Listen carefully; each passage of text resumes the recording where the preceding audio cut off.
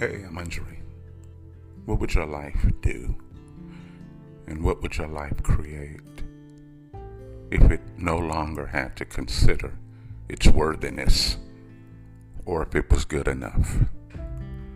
What picture would be painted? What life would be lived?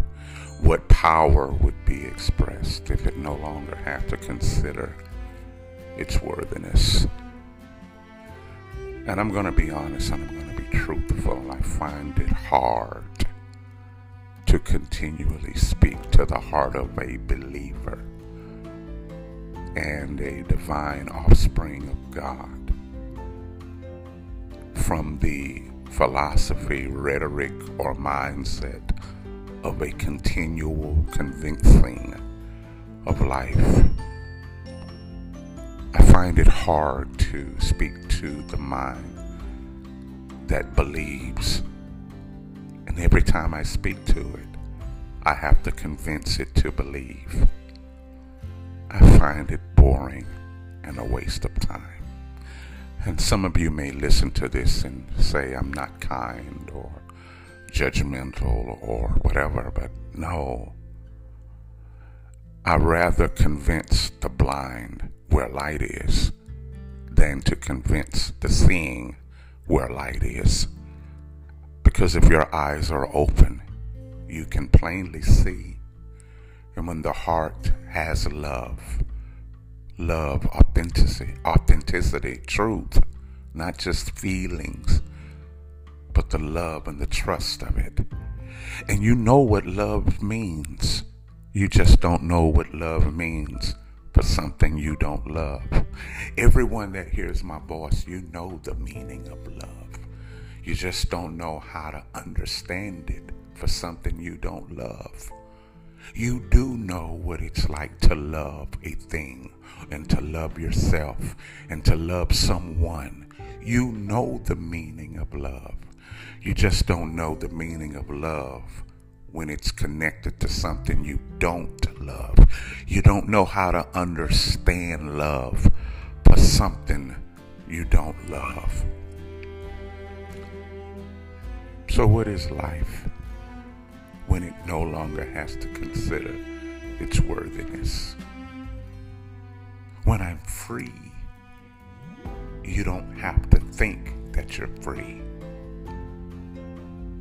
Only those in prison yearn for freedom, but those who are free don't yearn for it at all.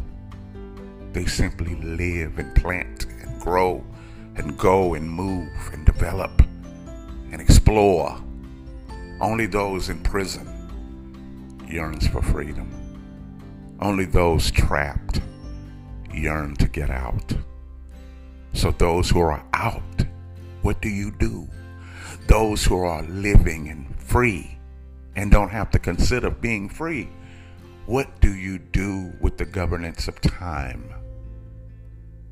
And I think that's a question many will ask until the grave. What is this life of purpose? What is this life of freedom? What is this divine life? What is this kingdom life? What is this life? Consistently explained but never understood. And will we continue to use religious dogma and religious fabric to express it and to interpret it? Because as long as we need religion and rudiments of religion and churchianity to interpret something so profound, we will never find it.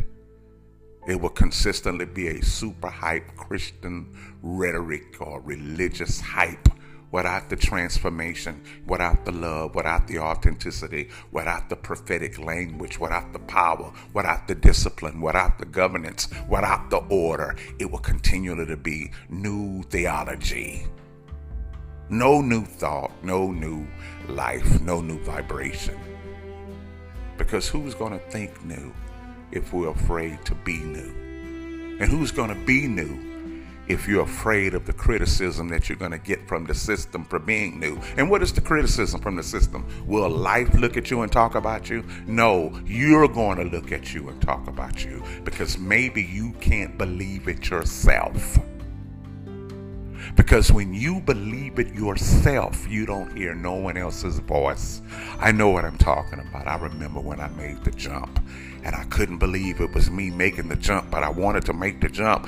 And so you look for outside resources and outside people to help you believe you.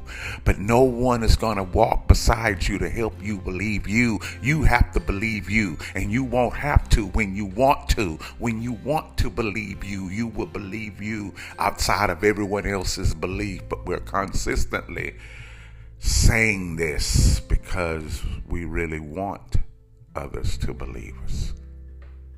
As much as we try to stand up and be bold and be grown, we still want other people to believe us. And silently and slowly and for surely we're waiting for them to catch up. And then we could be one big happy family. But I found that vision only wants you to be its family. Only those in prison think about getting out. But those who are out are never looking to go in. You know? So what is this kingdom? What is it all about? I believe you already know. But it's hard to understand love and to be in love with something that I don't love. That's the quagmire. That's why we're stuck, trying to see how. But whatever you love, you don't have to see how. You already know. I'm Andre Pfizer, and I could go on, but I think you can take it from here. I think you can. You must.